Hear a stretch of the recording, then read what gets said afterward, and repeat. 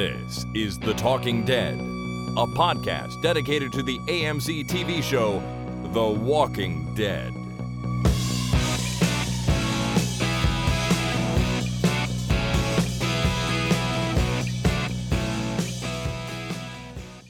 Hey everybody, my name is Chris. And my name is Jason. And this is The Talking Dead number 304, recorded Monday, February the 6th, 2017. Well, Jason, it feels like 100 years since we've done this. 107 years, 3 months, 4 days, 7 seconds. That's what it feels like. But it's only really been like, 3 weeks? Something like that? I don't know. Feels like 100 years. It does. It feels like a long time. So, I hope we're good to go. I hope we remember what to do. But I'm sure it'll come back to us pretty quick. And we're only 1 week away from the resuming of season 7 of The Walking Dead. Holy crap, that snuck up on me. I know, it's come up quick. But as of we record this right now, yeah, we are, less than a week because it's Monday, not Sunday. See, I'm even a day ahead. I'm all confused. Or a day behind? Either way. Yeah, a day confused. I'm a day confused, that's for sure. Yeah. All right. Well, it was nice to see you guys on the weekend. Yeah, I came over, got some Lego, hung out for a little while. We juggled. It was fun. Almost died from my cat allergy, but yeah, I'm better now, but it was fun. And you're right, I picked up the Lego Wall-E from you, so I'm looking forward to building that. If it's any consolation, one of my cats was allergic to you. She was sneezing for like hours after you left. Well, at least it was a mutual allergy then. Yeah. So, all right. Well, we've got an exciting podcast coming up. We're going to get through some Walking Dead news, and then we've got a couple of sort of reviews to do later on in the show, although you have one and I have one, but we don't have anything together review-wise. Mm-hmm. Which is something we've never done before. So I'm looking forward to seeing how that goes. But the first thing I want to do is talk again briefly, as I always do, about our Record Your Favorite Scene contest. For those who don't know, this is a contest we're running for the duration of The Walking Dead Season 7. And what we are asking of you guys is to pick a scene from any season of The Walking Dead and record it. Do your interpretation of it, your take, and then send it in to us. And at the end of the season, Jason and I will pick our favorite, and you'll win a big, fancy box full of prizes, which is always cool. A whole pile of prizes. Yeah, a giant pile of prizes. That's what you want. Here is an entry from regular listener Anwen in New Zealand. Hey, Chris and Jason, it's Anwen here. Just wanted to put in my submission for the Record Your Favorite Scene competition, and it's Negan's speech. I always found Negan's speech really disturbing, so I thought I'd take the sting out of it by doing a really full-on Kiwi accent. So here goes. Hi, I'm Negan, and I do not appreciate you killing my men.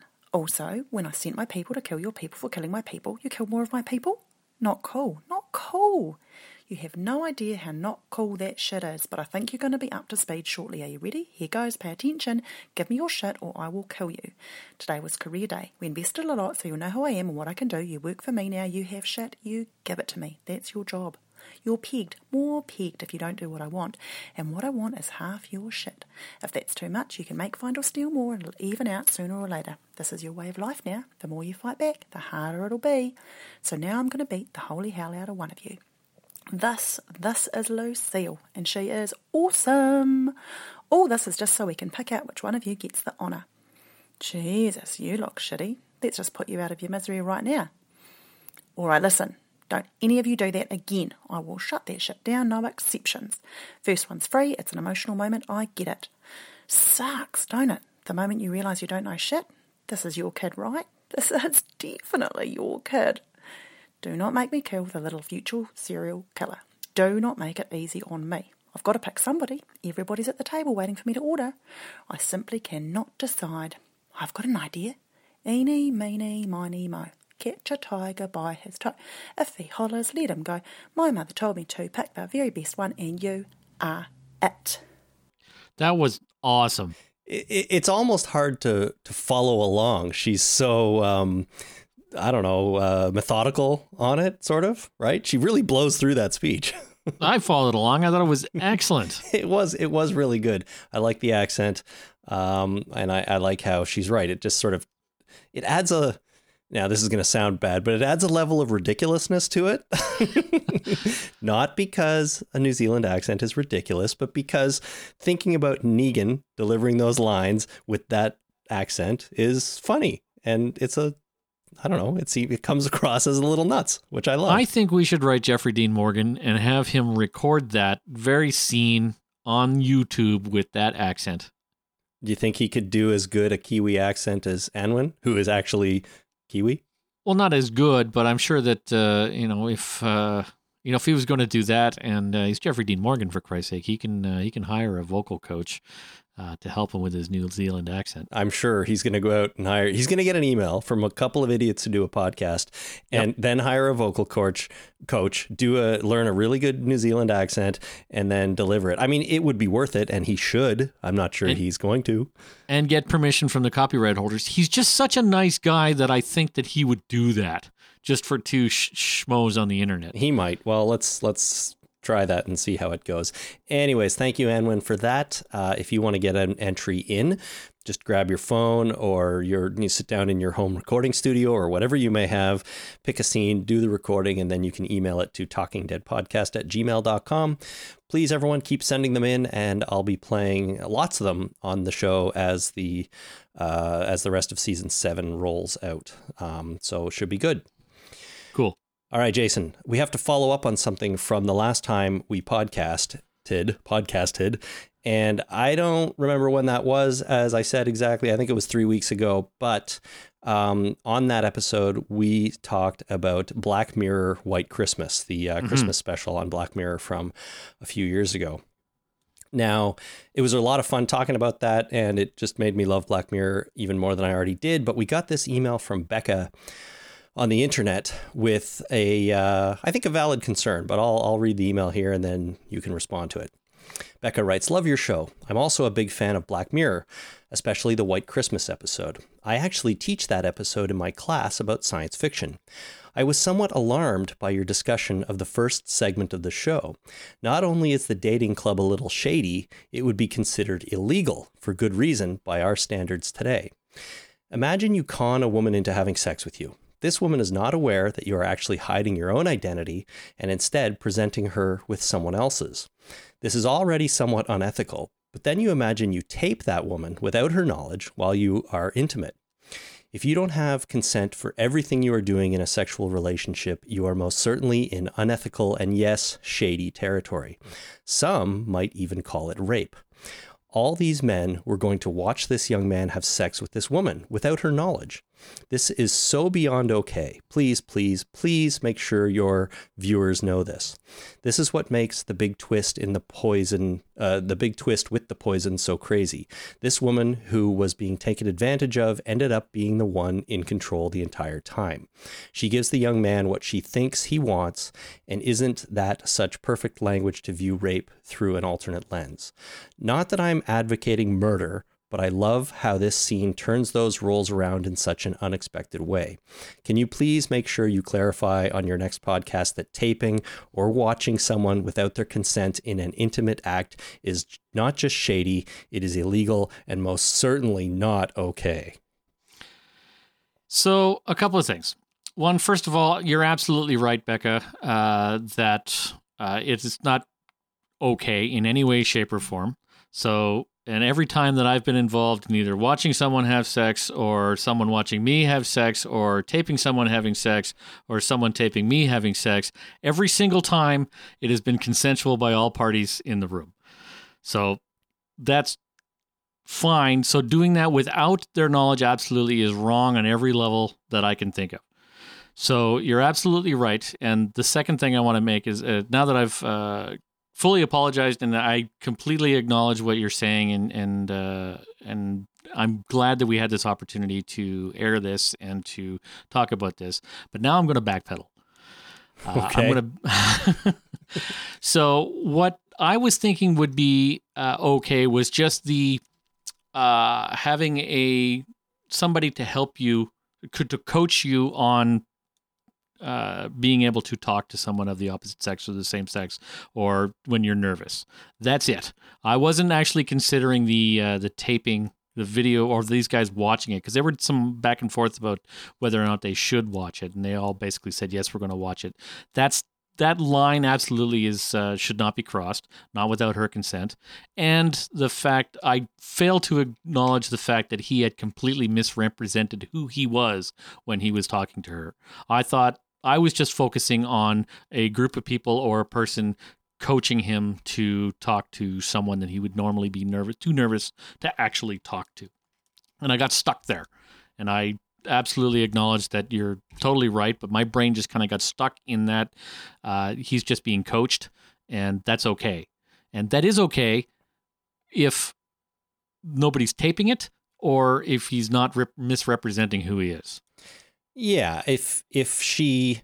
I mean, the whole being coached like live in real time is a little odd, but if she knew that was happening, what you're saying is it, in theory, would be all right.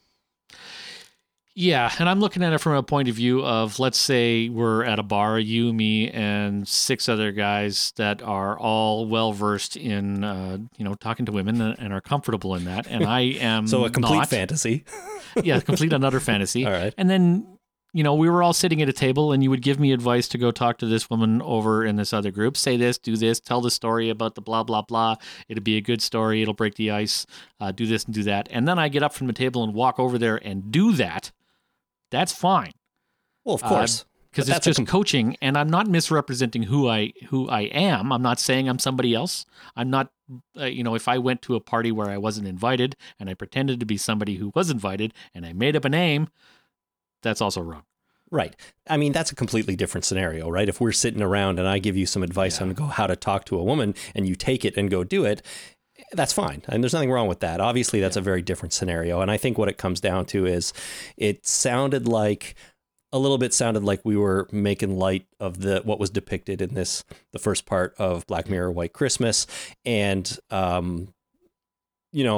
we kind of were in a way, but it was also a bit sort of misconstrued. So what we saw in the episode there was definitely at the very least shady and more likely completely illegal and wrong. So yeah, I agree. All right.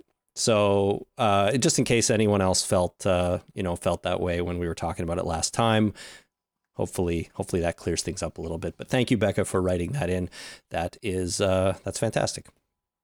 All right, let's move on into this, Jason. The Walking Dead News.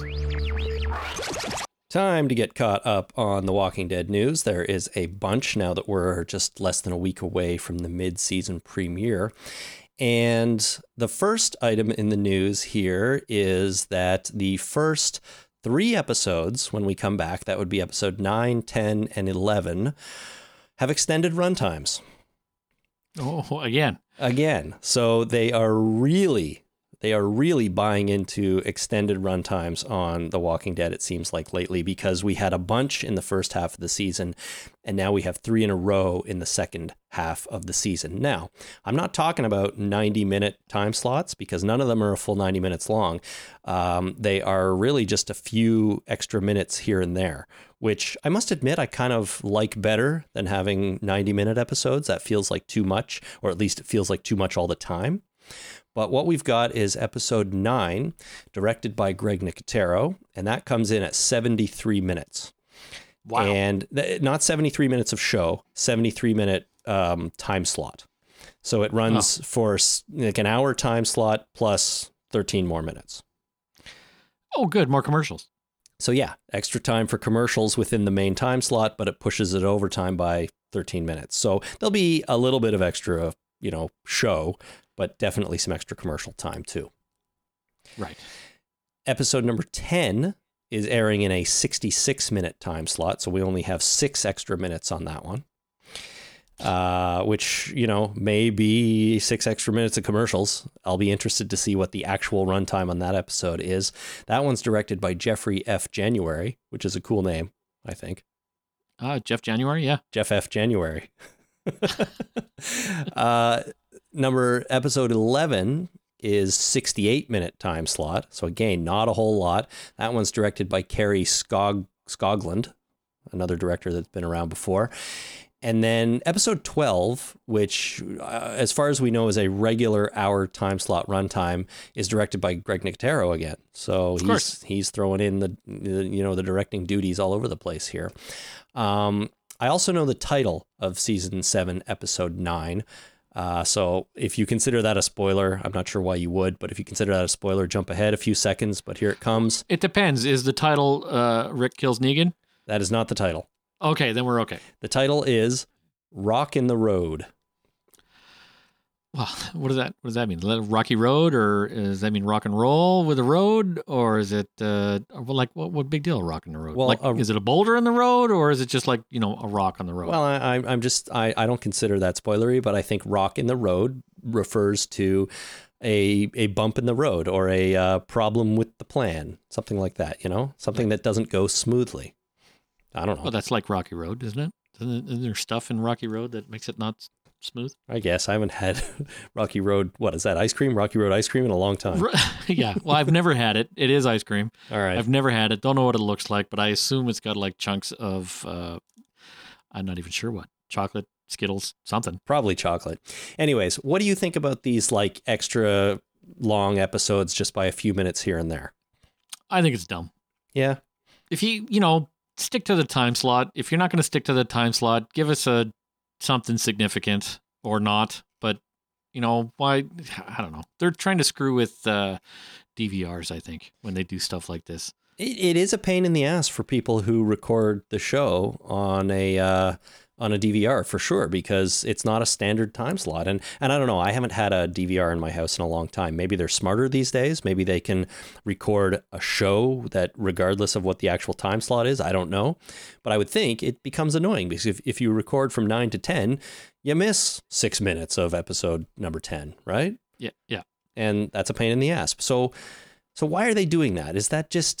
Is it really because, episode 11 needed to be an extra 4 minutes plus 4 minutes of commercials?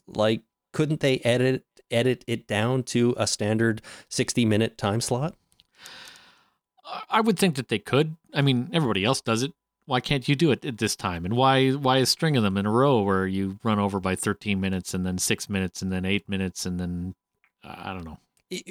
Get your shit together, guys. Yeah. You're saying everyone else can do it is a really good point. It's that's the standard for TV time slots. It's a half an hour where the show is 23 minutes or whatever, or a full hour where the show is 43 to 44 minutes. The Walking Dead is we're going to make a show 48 minutes instead and then run it extra 5. So I don't know. It seems a little crazy. You know what I'd prefer is that they recut all of these episodes and make one of them run in a 90-minute slot and the rest fit into a normal 60. You'd think they could do something like that. It also might be it's our network, it's our show. We can do whatever the hell we want. Why limit ourselves? Usually, production company will produce a show and it's sold to a network that, buys so many episodes and then they air the episodes and they need to fit them in a time slot because it's, NBC is pretty much a stickler of that kind of thing. But AMC owns both the show and the network. So, maybe they're yeah, fuck it. 66 minutes. Who cares? We'll do whatever we want. Damned. I mean, who cares? We'll delay the show, the Talking Dead. Are they going to be extended, or are they going to? Maybe they want less of Chris Hardwick. It's maybe by doing this, we can cut that show down by 8 minutes because nobody likes it anyway. Yeah, that's a really interesting question. I don't know. Maybe it gets really good ratings too, so I imagine they're pretty happy with it. But who knows? Yeah, I don't know if it goes overtime or not. Maybe not. Here's a little more on the mid-season premiere. This comes from entertainmentweekly.com. And it's one of those quotes that you love. Scott Gimple said, talking about the mid-season premiere, he said, "It propels us into a very different half season from the one before it. Before the end of that very first episode back, you will see Rick Grimes smile. The mid-season premiere is a movie unto itself. Angela Kang wrote it, Greg Nicotero directed it, and the cast knocked it out of the park." So he's saying, I do like quotes like that. He's saying how good it's going to be. It is going to. It's going to be awesome. If he's saying it's good, I think it's going to be the best thing that television has ever displayed on the airwaves. Well, let's hope so. Seeing Rick Grimes smile will be nice. We haven't seen him be happy in a long time. No, we haven't. And you never know. We will see. All right. Now, the next item here is something we need to talk about regarding the violence on the show. A couple of weeks ago, at a television executives event, Gale Anne Hurd made some comments about toning down the violence in the show after the backlash that was experienced from the season 7 premiere.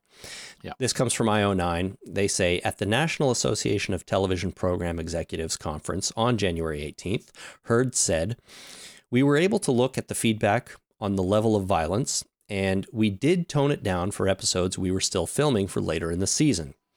She added that The Walking Dead isn't torture porn and that they had to make sure that we don't cross that line.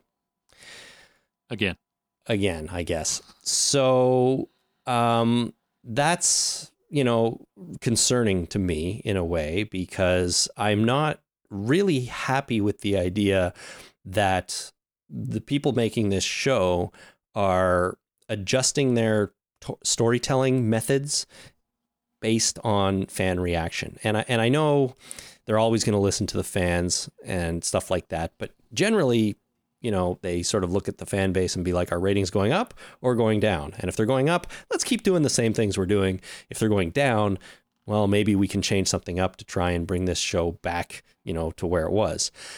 Not looking at people saying, oh my God, I hated that episode. It was so violent. I'm going to stop watching. And then, toning down the violence. That seems like too much of a reaction, in my opinion. It depends on, I guess it all depends on whether or not they're going to overcorrect or not. If they overcorrect, yes, it'll be an issue. But if they tweak it just a little bit, I think I'm okay with that. There's a lot of jobs on the line. So by I wouldn't say pandering, I wouldn't go that far, but by listening to that audience and hearing what they want and tweaking what you do and to give them what they want, you're kind of ensuring that your job continues, right? Well, that's a fair point. I mean, I guess they want to keep the show going, not only because it's wildly successful and makes a lot of money, but it does employ a lot of people. But don't you think that at a fundamental level, if they're doing something like this, they're imposing rules on the writers or the creators of this show to tell the story in a certain way that might be at conflict with the way that these writers and show runners want to tell their story? And there doesn't necessarily mean that there's a conflict there, though. It's just, can you tell that story of the season premiere without that level of violence? The answer is probably. Like, that was pretty heavy. Yeah. Right? The amount of times that he bashed Glenn in the head, beating his skull into the dirt and the blood flying around was pretty severe. You could probably tell that story without that kind of impact, pardon the pun. Just ease off just a little bit and still be able to tell the same story. Negan's a sadistic bastard that likes to beat people's skulls in. You can get that point across without the level of violence that we saw. I totally agree with you on that point, but they chose to do it one way, and you got to think they chose that for a reason. I mean, that's, I guess, that's the way they wanted to do it. That's what they wanted to present on screen and portray that portion of the story. I just feel like saying, okay, we heard you. You didn't like that. We're gonna avoid that next time. It feels like interfering with the art a little bit. You got to remember that it's the audience that they're getting feedback from. It's not Tipper Gore that's saying, no, we need to censor these explicit lyrics because the audience doesn't want this. It's not somebody deciding for the audience. It's the audience themselves giving feedback. So there's a big difference there as well. Okay. Well, a week later or so, after those comments were made by Gale Anne Hurd, Scott Gimple came along and said this: "The violence in the premiere was pronounced for a reason. The awfulness of what happened to those characters was very specific to that episode and the beginning of this whole new story. I don't think like that's the base level of violence that necessarily should be on the show. It should be specific to a story and a purpose. And there was a purpose of traumatizing these characters to a point where maybe they would have been docile for the rest of their lives, which was Negan's point. But I will say again, the violence in the premiere was for a specific narrative purpose, and I would never say that that's the baseline amount of violence that we would show on the show. If we're ever going to see something that pronounced, there needs to be a specific narrative purpose for it. So we did it. We're proud of it. We did it on purpose. We did it for a reason. But don't worry, we're not going to do it again. Well, Greg Nicotero, when asked if the violence was toned down, said no. As brutal as that episode was, and I considered just stopping the quote after no, no, but he goes on, as brutal as that episode 1 was, it's still part of our storytelling Bible, which is what the world is about. I don't think we would ever edit ourselves, and I think, even after looking at that episode 1 again, as tough as it was for people to watch, I don't think we would have done it any differently. I don't think we'll ever pull ourselves back. There is definitely a difference between violence against walkers and human-on-human violence, but truthfully, we're serving our story. Oh my God, all these quotes, it sounds to me like there is a spin doctor in the background pulling strings and writing these quotes to just get just this very specific, perfect message across by giving all these people the different quotes so that we don't get pissed off at them for what they did. Well, I'm sure there is. There's a publicity department involved in this somewhere, and that's these people's jobs is to communicate to the public, right? And I just feel like there was a breakdown in, consensus on how to answer these questions at one point. Gail Ann Hurd didn't get the memo that, okay, internally, maybe we're going to tone this down a little bit because there was a big backlash, and she came out and said it. And then they had to go into damage control mode, and you have Greg Nicotero saying, no, we would never do that. It serves the story, yada, yada, yada. So I'm pretty sure that's how it went down. I have no idea really, though, but that's what it feels like to me. And at the end of the day, we're only going to know what's on screen, and we got to make our judgment from there. So, I have a feeling we're not going to get anything quite as brutally violent as what we saw in the season 7 premiere. That being said, we might not have anyways, it was pretty extreme. And until they kill Judith on screen, there's going to be nothing as bad. All these people just need to shut up. And I think you're right that if Gail Ann Hurd didn't open her mouth, we wouldn't have had all these other quotes to try and fix it because there was a backlash to the backlash. And she mentioned the backlash and acknowledged the backlash. Like, no, don't do that. Don't engage your audience directly. Just tell them, this episode is going to be a departure from what we saw in the last half of the season. We're going to see Rick smile. Everything's going to be happy, and it's going to be awesome. Everybody just knocked it out of the park. It's going to be great. It's going to be the best thing you ever saw on your television. That's the only message that they probably should be allowed to say. Right. And up until now, that's the kind of things that's all the kind of stuff we've ever gotten from them. So yeah, unless Robert Kirkman's lying to us. That's the other end of the spectrum. He opens his mouth and he lies. He does. Well, let's move on to the next item here. So this is a Robert Kirkman quote for you I have now, Jason. Sweet. It's a lie. Yeah, you don't even need to hear it, eh? Well, this is an interesting quote, I thought, because it comes from the letter hacks section of issue number 163 of the comic, which was out recently. What's a written lie? Well, oh, yeah, it's written down, so it must be true. I don't know. Asked about why there is less death on The Walking Dead now than there used to be. And, I believe the question was specifically about the comics, but this applies to the TV show as well. Here's his answer. And now I edited this a little bit to remove some comic spoilers because I didn't want to spoil the comic for anybody. But he said, in my opinion, there should be less death in the book now, much less, because the careless people, the scared people, the people learning how to live in this world are already dead.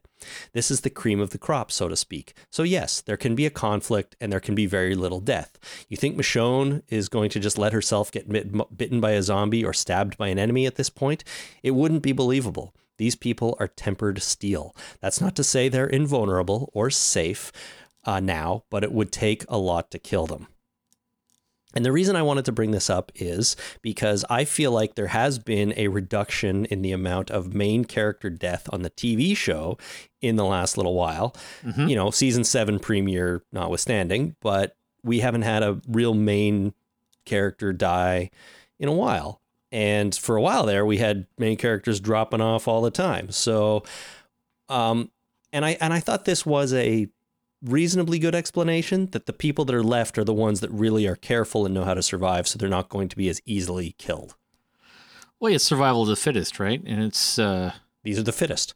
These are the fittest. These are the people that survived, and because they survived, they're like super bugs. They're the bacteria that survive the antibiotics. If you use antibiotics too much, you give you weed out the ones that get killed by antibiotics, but leave the rest to breed. So that's what these people are doing. They're super zombie bugs. They're the super bugs. They're the breeders. It's either way. They're surviving for a while. Yeah, they're surviving for a while, and now they can breed, and then wipe out the zombies. I seem to have reversed my metaphor there. It's the survivors are the ones that are the super bugs that are killing the host zombie apocalypse. I can't follow anymore. I'm not even following it anymore. Yeah. Well, anyways, it comes down to we might be seeing, less sort of death in general on the show. The problem with the TV show is, though, this kind of applies to the main characters. You're still going to have all these secondary and background characters that are getting killed off left and right because, well, you need characters to die. They're, it's a TV show and so on, which means that it's only the secondary characters that are not survivors now. Who knows how they survived this long, but I think you should kill off main characters because they make more money. And you save some money by killing off main characters. Keep hiring people, new people to replace them, and you can pay them less. I mean, sure, they only have a 14 episode story arc. That's what you sell them on their contract. And then once that's over, they're done, and you hire somebody else for dirt cheap to take on another 14 episode story arc. Yeah, hell, why not just recast characters that don't even get killed off? Oh, you should do that too. Oh no, that'd be terrible. All right. That'd be disjointed and confusing for everybody. It's like, oh, is this the same show? Yeah. All the characters are different, but they're the same. Yeah, they look different, but they have the same names. What's going on? I wonder if you could do that. You could have a TV show that every season has the same characters, but different actors. So every season you'd get this a new cast of actors to play the same characters in an ongoing series. I mean, Game of Thrones has recast a few characters, actually, with new actors. Well, the Mountain, yeah. But also, I'm never going to remember his name now, but he was hanging out with Daenerys. What's his name? He got recast.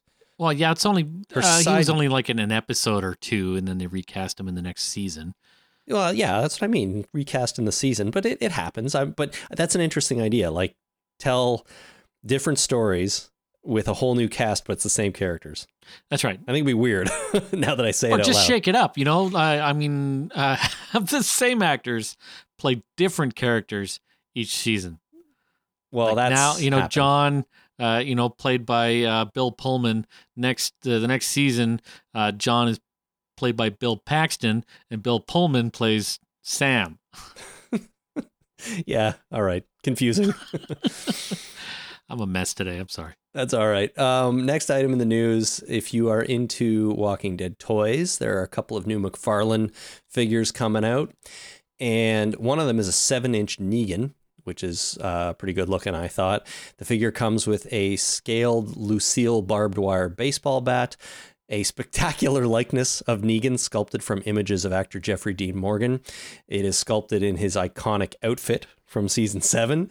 And the figure is complete with stylized brand-specific display base and 14 plus points of articulation for dynamic posing.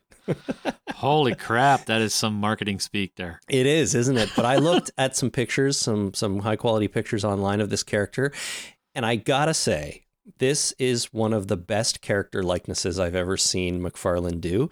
It looks just like Negan, just like Jeffrey Dean Morgan. I'm surprised it didn't have the word laser in there anywhere. Like laser cut for... A laser cut, or, we use lasers to get just the perfect likeness. Laser engraved or something.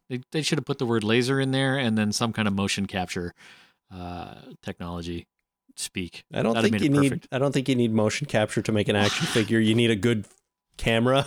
And, Well, how do you know those 14 points of articulation? I'm sure Jeffrey Dean Morgan has at least 14 points of articulation. They should have captured those 14 points to make sure the model articulates correctly. Right. His elbows bend, his knees bend, his head turns, his waist bends.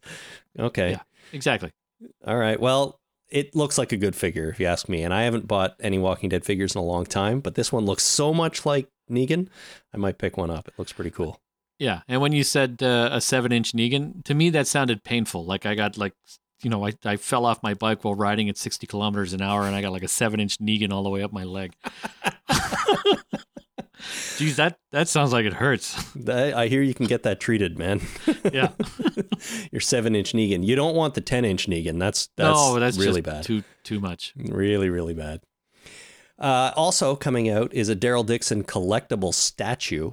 So this isn't an action figure. This is a statue. 0 points of articulation. It's a 10-inch tall resin statue.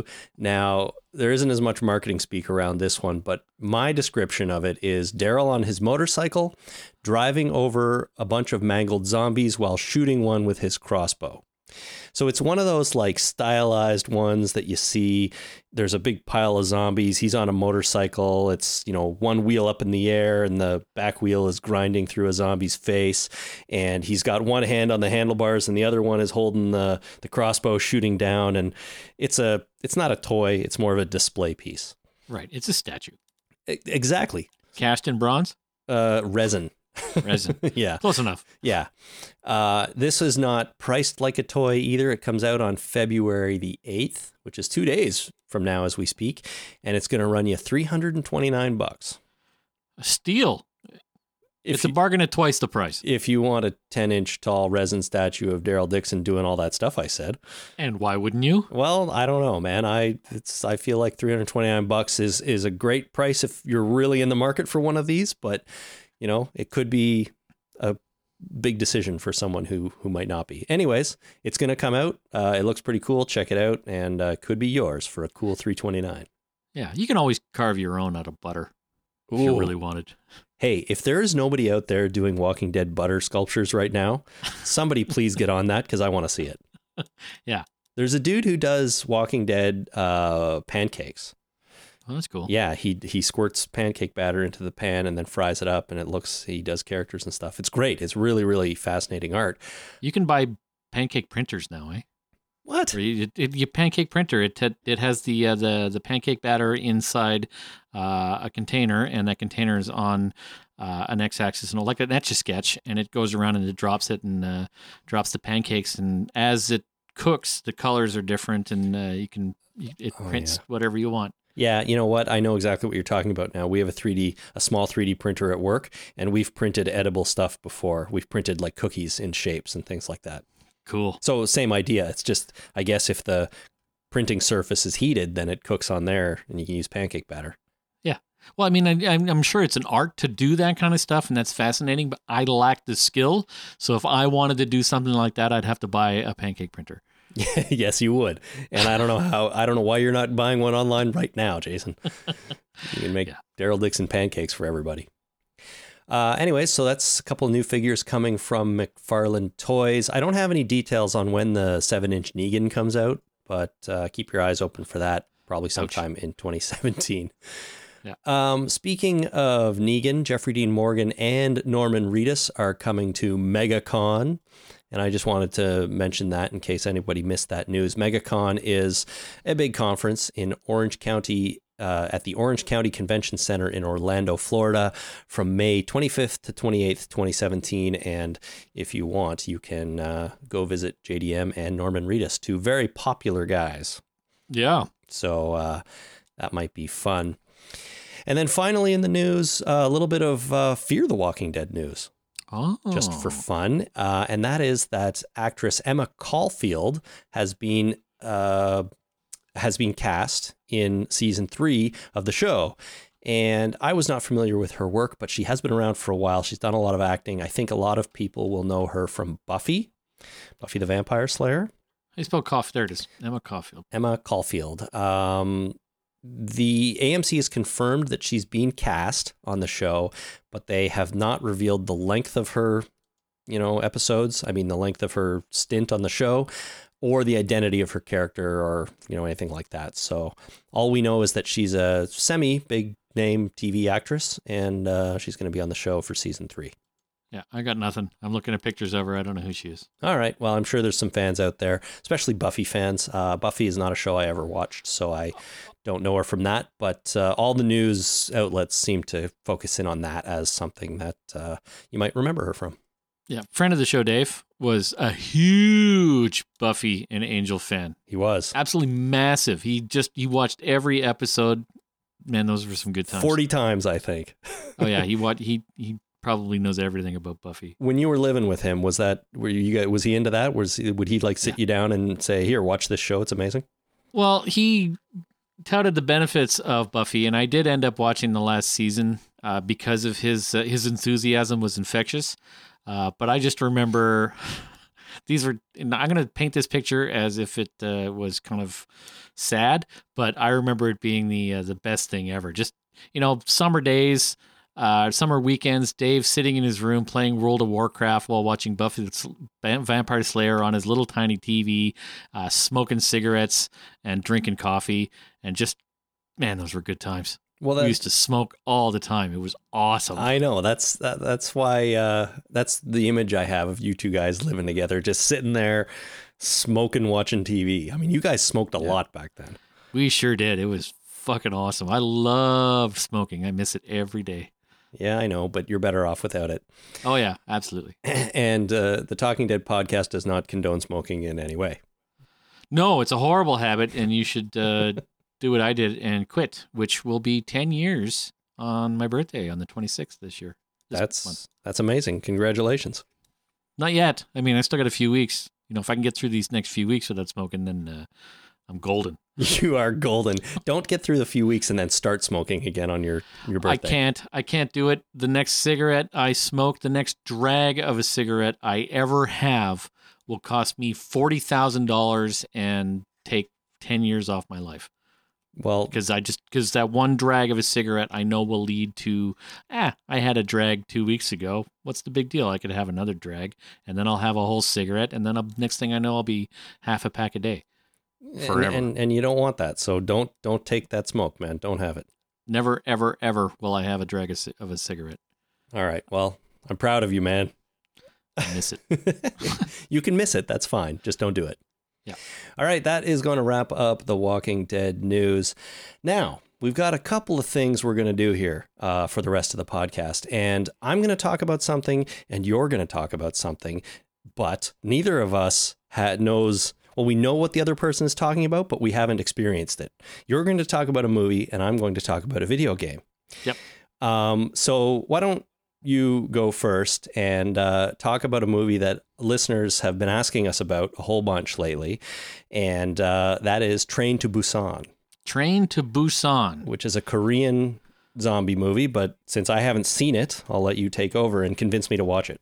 Is this going to be a spoiler-free discussion or a spoiler-filled discussion? Well, I haven't seen it. So can you do this without spoiling it too much? Because what I'm going to talk about, I'm not going to spoil. Okay, so imagine, I'm going to try not to spoil it. It takes place on a train. It's right there in the title, so I think that's okay to say. Yep.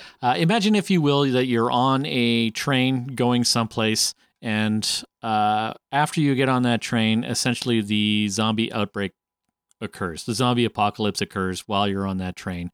And yes, the infected, and they are infected, get on the train, and chaos ensues, and you have to survive.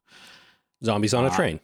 Zombies on a train is essentially what's going on. This movie was excellent. It was. I was surprised at how much I liked this. And I watched, what was that movie? The Snow Train, Snow something? Snowpiercer. Another movie I haven't seen. Yeah. I watched that. I didn't like it very much. I know it's an unpopular opinion, but, it struck me as dumb that all this occurred on a train that, was driving down the track seemingly forever. But this movie, Zombies on a Train, it was awesome. Like there was, and it wasn't just a story about a zombie apocalypse. It actually had a moral theme to it as well that didn't have anything to do with the zombie apocalypse. It was stand up and be a man and take care of your family. Like, and that theme came up throughout the whole story, and it intertwined with the zombies that they're infected. They were fast zombies. I'm sorry if that's a spoiler, but they were very fast and very scary, kind of like 28 Days Later kind of thing. Okay. But it was really well done. Like when they were on the train, when they got off the train, interacting with other people on the train, trying to survive on this train and get back to your family when you got separated from them. The characters were good. The dialogue was good. I flat out love this movie. I thought it was fantastic. I highly recommend it. Well, that's the feeling I've been getting from people who have seen it. Most people I've heard from have really enjoyed it. A lot of our listeners wrote in to wonder if we were going to, or to ask if we were going to talk about it.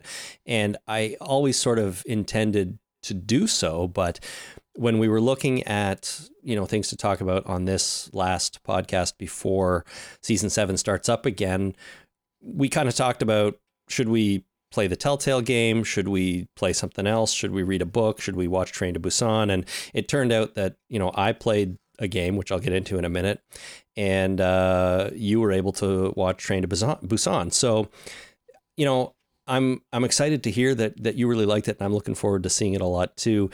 I know you said the Snowpiercer, you didn't like Snowpiercer that much, and that's another movie I haven't seen, but my perception of these two movies is that they, while both involving a train, are very different. Snowpiercer, I don't believe involves zombies either, but Snowpiercer is a more dystopian future type movie, where Train to Busan feels like a present day, disaster film that involves surviving zombies. The initial zombie outbreak is basically what this movie is. Snowpiercer absolutely is not that. It is an entirely different movie. I mean, it's as different from Snowpiercer is as different from Train to Busan as Train to Busan is as to Murder on the Orient Express. Right. That they are related in that they take place on a train, but that's it. Right. And I liked one and didn't like the other. There's trains and stuff happens. And I like trains. Oh yeah, for sure. So I have 2 model trains and 2 Lego trains. I like trains. Cool. Well, that's exciting. I want to see Train to Busan quite a bit. I'll probably get around to watching it soon if I can fit it into the schedule. But that's fun. I'm glad you enjoyed it. There's actually actors in this movie that I kind of want to see their other movies. Hopefully they're subtitled like this one was, because it was in Korean. So yeah, there was one actor. Let's see here. Dong Sok Ma. I want to see him. I liked him. I liked his character. I like the actor. I'm gonna try and pick up other movies that he's in. That's good. It's gonna be fun. That is very cool. All right, so check out Train to Busan. So says Jason, anyways, and I believe him. I support his message. All right, what I want to talk about is maybe not what you think, everyone. As I mentioned a second ago, we thought about maybe playing Telltale's The Walking Dead Season 3. But we hit a roadblock when we were about to sit down and play that, and that is that it is only available on Xbox One, at least when it comes to Xboxes, and not available on Xbox 360 specifically. And you and I are old fogies and have ancient consoles that are not up to snuff. That's right. You and I are both still Xbox 360 guys. And honestly, it never occurred to me that game wasn't released on the 360. So I go to Jason and I'm like, dude, why don't you grab the Telltale game, play a couple hours of it on your 360, and then you can talk about it on the podcast. And then, a few days ago, he messages me and says, game's not available on 360. I'm like, what? You're wrong. You just can't find it or something. But then turns out not available, only Xbox One. There's no reason why this game shouldn't be available on the 360. I mean, it's not pushing the graphics envelope. Well, maybe it is. We haven't seen the game now because we can't play it. But I'll tell you what the reason is, Jason. Well, it's because they didn't want to spend the money to port it over. No, the reason is it's a very popular game series that's part of a very popular franchise, and Microsoft wants to push Xbox One sales. So people who are big fans of this series of games and who will definitely want to play this and need to play it now have to buy an Xbox One. Like me, I'm going to have to go buy one now. To be fair, it's available for PC and other platforms, but frankly, I don't have a PC in my life right now that's good enough to play it either. So, yeah, I'm going to go buy an Xbox One at some point, probably. Well, I have a PC that's capable of playing this game and a lot of other games, minus the video card.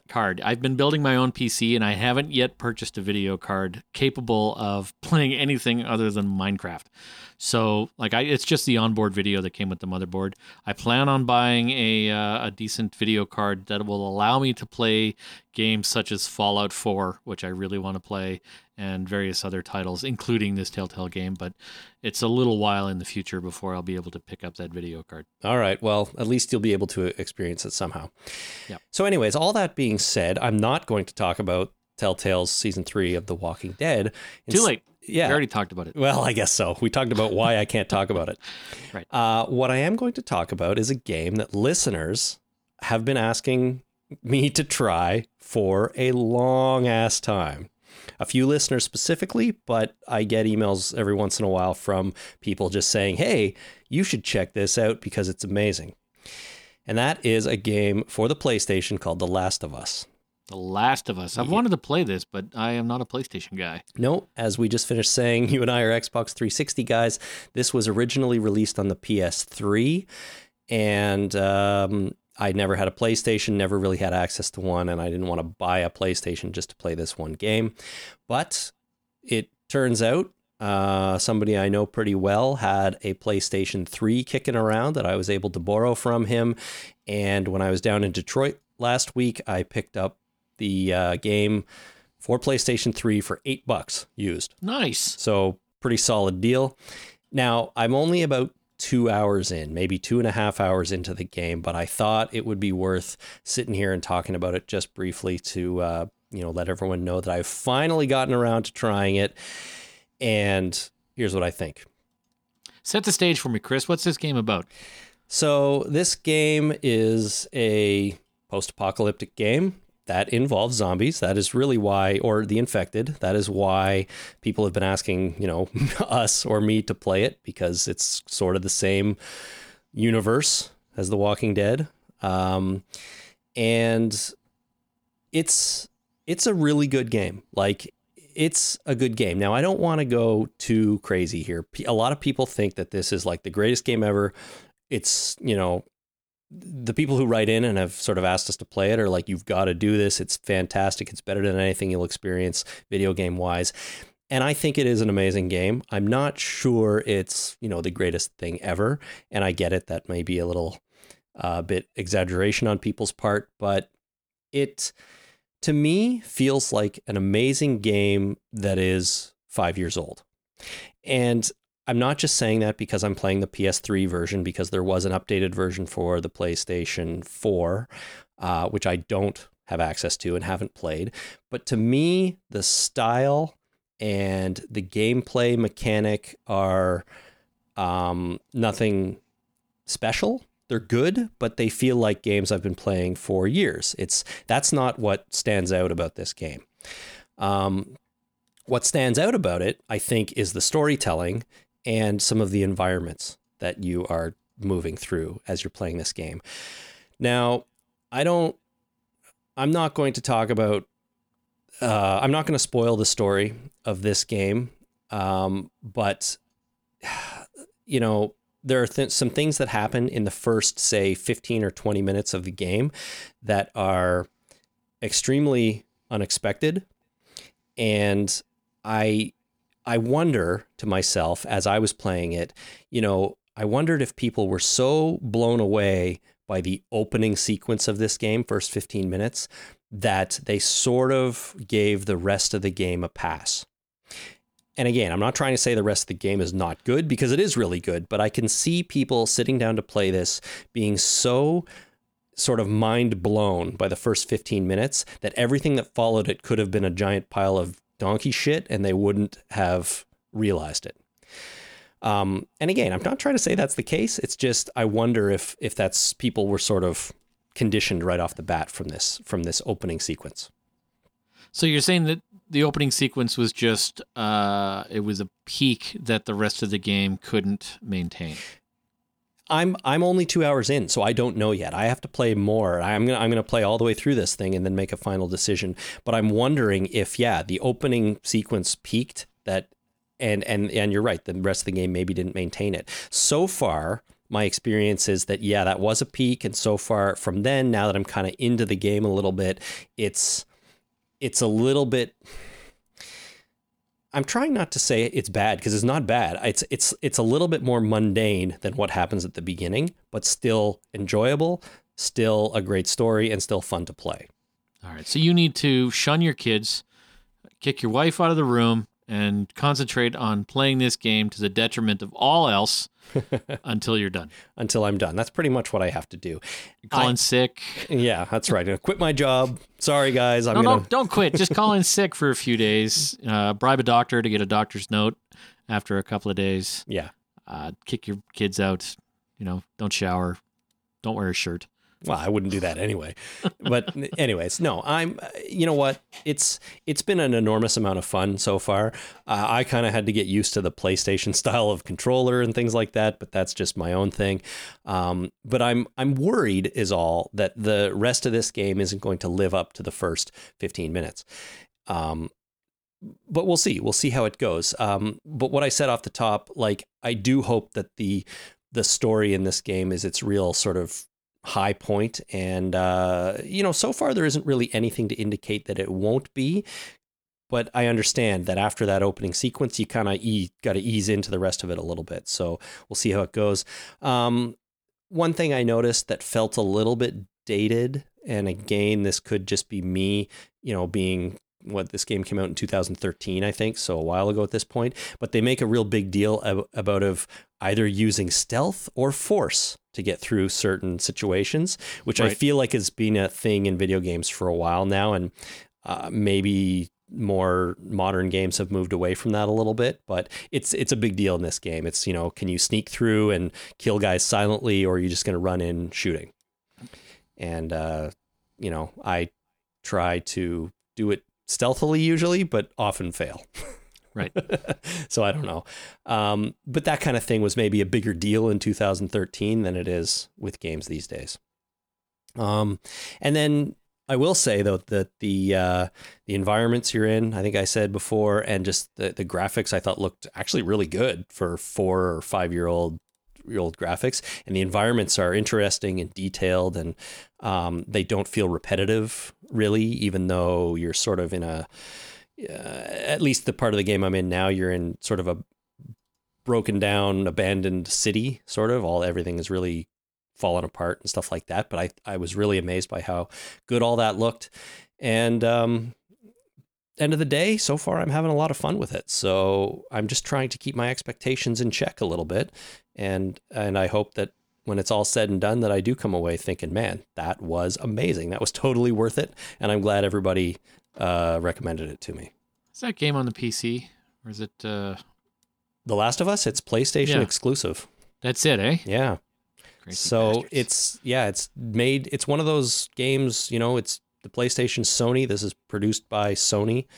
And it's PlayStation 3, and then there's the updated version for the PS4. So yes, I hope that didn't sound too down on it, because I'm really not down on it. No, it sounded good. It's just you're worried if they can keep this level of excitement up. Yeah, and I understand. I should have tried to get my hands on this years ago when it was new and fresh, and we're 4 years away from its original release, which isn't always the best way to experience something. But I have a feeling this is going to end up being a really good experience in the end. I'm having fun with it so far. So there you go. But to everyone who's been wanting me to play The Last of Us for all this time, I can happily say that I've finally gotten around to it. Good. All right. We have one more quick thing to do before we wrap this up, and it's going to be this. Listener feedback. Just one email, Jason. And here it comes from Erwin in Manila, Philippines. Erwin writes, "Hi, guys. I'm thinking of getting the graphic novel. Do you think it would lessen my enjoyment of the TV show if I read the comic, especially now that Negan's comeuppance is near? What is Jason's experience? Does he enjoy the show more now that he stopped reading the comic?" So that is the question. Do you enjoy it more now than you did when you read the comic? Honestly, I don't think it makes a difference on my enjoyment. I enjoyed the show as well as the comic, and I like to compare and contrast. And now, without being able to compare and contrast, I still like the show. So I'm afraid that's not a very good answer. I don't know is what it boils down to, but I don't think so. I don't think that I enjoy the show more. But I also don't think I would enjoy the show less if I read the comic, because I really liked up to issue 100. I enjoyed the comic, and I've enjoyed the show up to that point as well. Is it a noticeably different experience for you, though, having comic knowledge versus not having it when you sort of think about the show? Because you really have no way to predict what's coming now, whereas a guy like me, I feel like I know exactly what's coming for the second half of season 7. Yeah, but I agree that I have no way to predict, but I don't think that it lessens my enjoyment, and I don't think it enhances my enjoyment. I think I enjoy the show. I enjoy the comic. I don't think one way or the other would change things. See, I worry that it lessens my enjoyment of the show, knowing what's coming based on the comic book. And that's something I've been thinking about a little bit lately, like maybe I should stop reading the comic. The problem is the comic is still so, in a lot of ways, pretty far ahead of the show, but I can feel the show catching up to it. But I feel like if I stop now, there's still probably a couple of seasons at least until we get to a point where, we surpass my comic reading. So part of me is sort of like, why bother? I'll just keep reading it. I'll be the guy that knows what's coming. I can handle that. But I also feel like I might enjoy it a little bit more if I wasn't able to predict what's happening so easily. So my answer, Erwin, to your question is I do think reading the comic is worth it, but maybe stay behind the TV show. Read it. Yeah, you can do that. There's a lot of issues up until this point. There is, read it and sort of see how you can read it and then think about how what you're reading impacted the show, that's already been produced and that you've already watched. I wonder if having show details would sort of affect his reading of the comic. That might be a concern. Could be. I mean, that's the other side of this coin, but if I were you, I'd probably pick it up and start reading, but not read past the point in the comic where the show is right now. So that's what I would do. And I'll be honest, I sort of wish that I could go into the show a little bit more clean and not have the comic in the back of my mind all the time. So that's just me. There you go. All right. Thanks for that email, Erwin. And thanks to everyone who writes in. So, Jason, we're back in 6 days. Well, 7 days from now, we'll be recording our season 7, episode 9 podcast, which will be awesome. Super awesome. Back to the regular schedule of things then. In the meantime, if you want to get in touch with us, you can visit talkingdeadpodcast.com, where you can find all of our past episodes, everything back to number 1. If you wanted to spend the next 6 days listening to all 303 of them and getting caught up, you could do that. Nice. You can also send us voicemail by clicking on the send voicemail button on the side of the page and recording a message for us.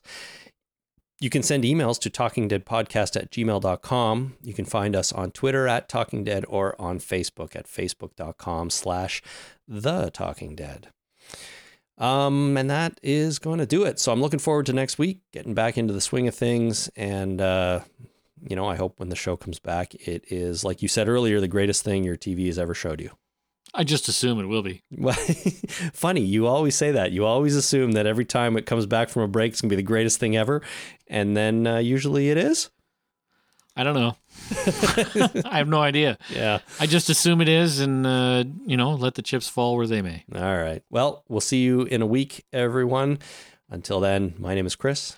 My name is Jason. Thanks for listening. Bye.